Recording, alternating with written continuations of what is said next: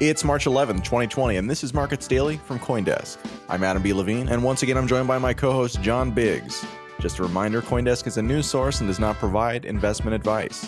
And now, the news.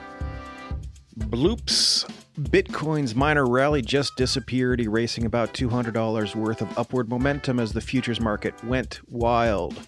Major exchanges Deribit, LedgerX, Bakkt, OKX, and CME registered total trading volume of $198 million, surpassing the previous record high, $171 million reached on February 11th, according to crypto derivatives research firm Skew Markets.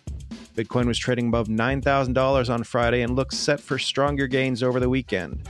However, the cryptocurrency fell sharply on Sunday, possibly due to liquidations by alleged Plus token scammers, and declined further to a 2-month low on Monday.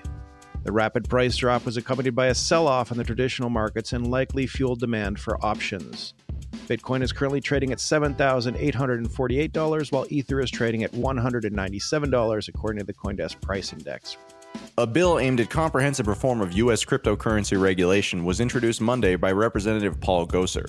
It's thought to have little chance of passing, but according to lawyers and backers, it does provide insight into what a top-to-bottom new law governing crypto could look like. Marshall Hayner of MetalPay and Eric Finman, who became a Bitcoin millionaire before the age of 18, contributed to the discussion draft. Presented on March 9th, the, quote, Cryptocurrency Act of 2020 set out to define categories of digital assets and clarify which federal agencies will oversee each tranche. Will Stetschult, Gosar's legislative assistant, said, quote, the bill looks to provide not only clarity, but legitimacy to crypto assets in the United States. Regulatory uncertainty hangs over the industry as it aims to attract conventional investors. Fully 56% of financial advisors cite regulatory concerns as a reason not to invest in the nascent industry, a recent Bitwise survey found. The bill hasn't yet passed, and there's little expectation that it will. That said, it's a solid example of what similar legislation will look like in the future. Figure Technologies has completed a long-awaited $150 million securitization of a bundle of home equity lines of credit, billed as the first such transaction in which all aspects of the process were managed on the blockchain. In other words, everything from the origination of the loans to the issuance of the bonds to the collection of borrowers' monthly payments is run on Provenance, Figure's blockchain, according to the company. This distinguishes the transaction from most enterprise blockchain projects, which have either been demonstrations of the technology rather than live applications, or touch just one piece of the complex process. As such, the bond issue may serve as a showcase for the benefits of distributed ledger technology to businesses at a time when such use cases no longer generate the same buzz as 5 years ago. Corporate experimentation with technology now tends to take place secretly. A move like this shows that adoption will surprise us as companies move to change the way they do business. Meanwhile, in Asia, 2 men have been arrested in Tokyo for obtaining cryptocurrency linked to the massive hack of Japan's Coincheck exchange in 2018. As reported by GG Press Wednesday, the men were held by the Metropolitan Police Department for allegedly obtaining an amount of the cryptocurrency called NEM, or NEM, that appeared to be the proceeds of a massive hack.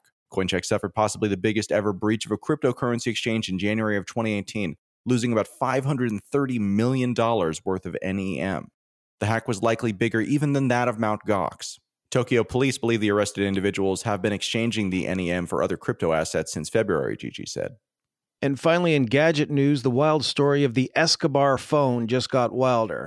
Marcus Brownlee, a gadget reviewer, bought an Escobar Fold 2, a phone advertised by a company co-owned by Pablo Escobar's brother, and it arrived. When he examined the phone, he discovered that it was a Galaxy Fold with a gold sticker on it.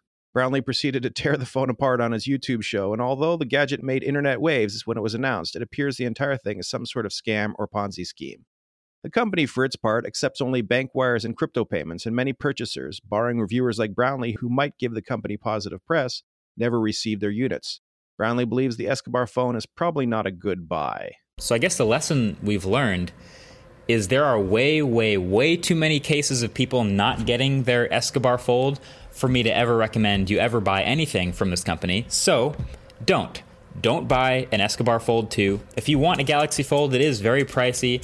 But I also typically don't recommend you buy one either. And just for your own safety of money, don't buy anything that any of these guys are associated with at all. And that's the news. Thanks for listening. We'll be back on Thursday. And just a reminder, CoinDesk is a news source and does not provide investment advice. We'll see you then.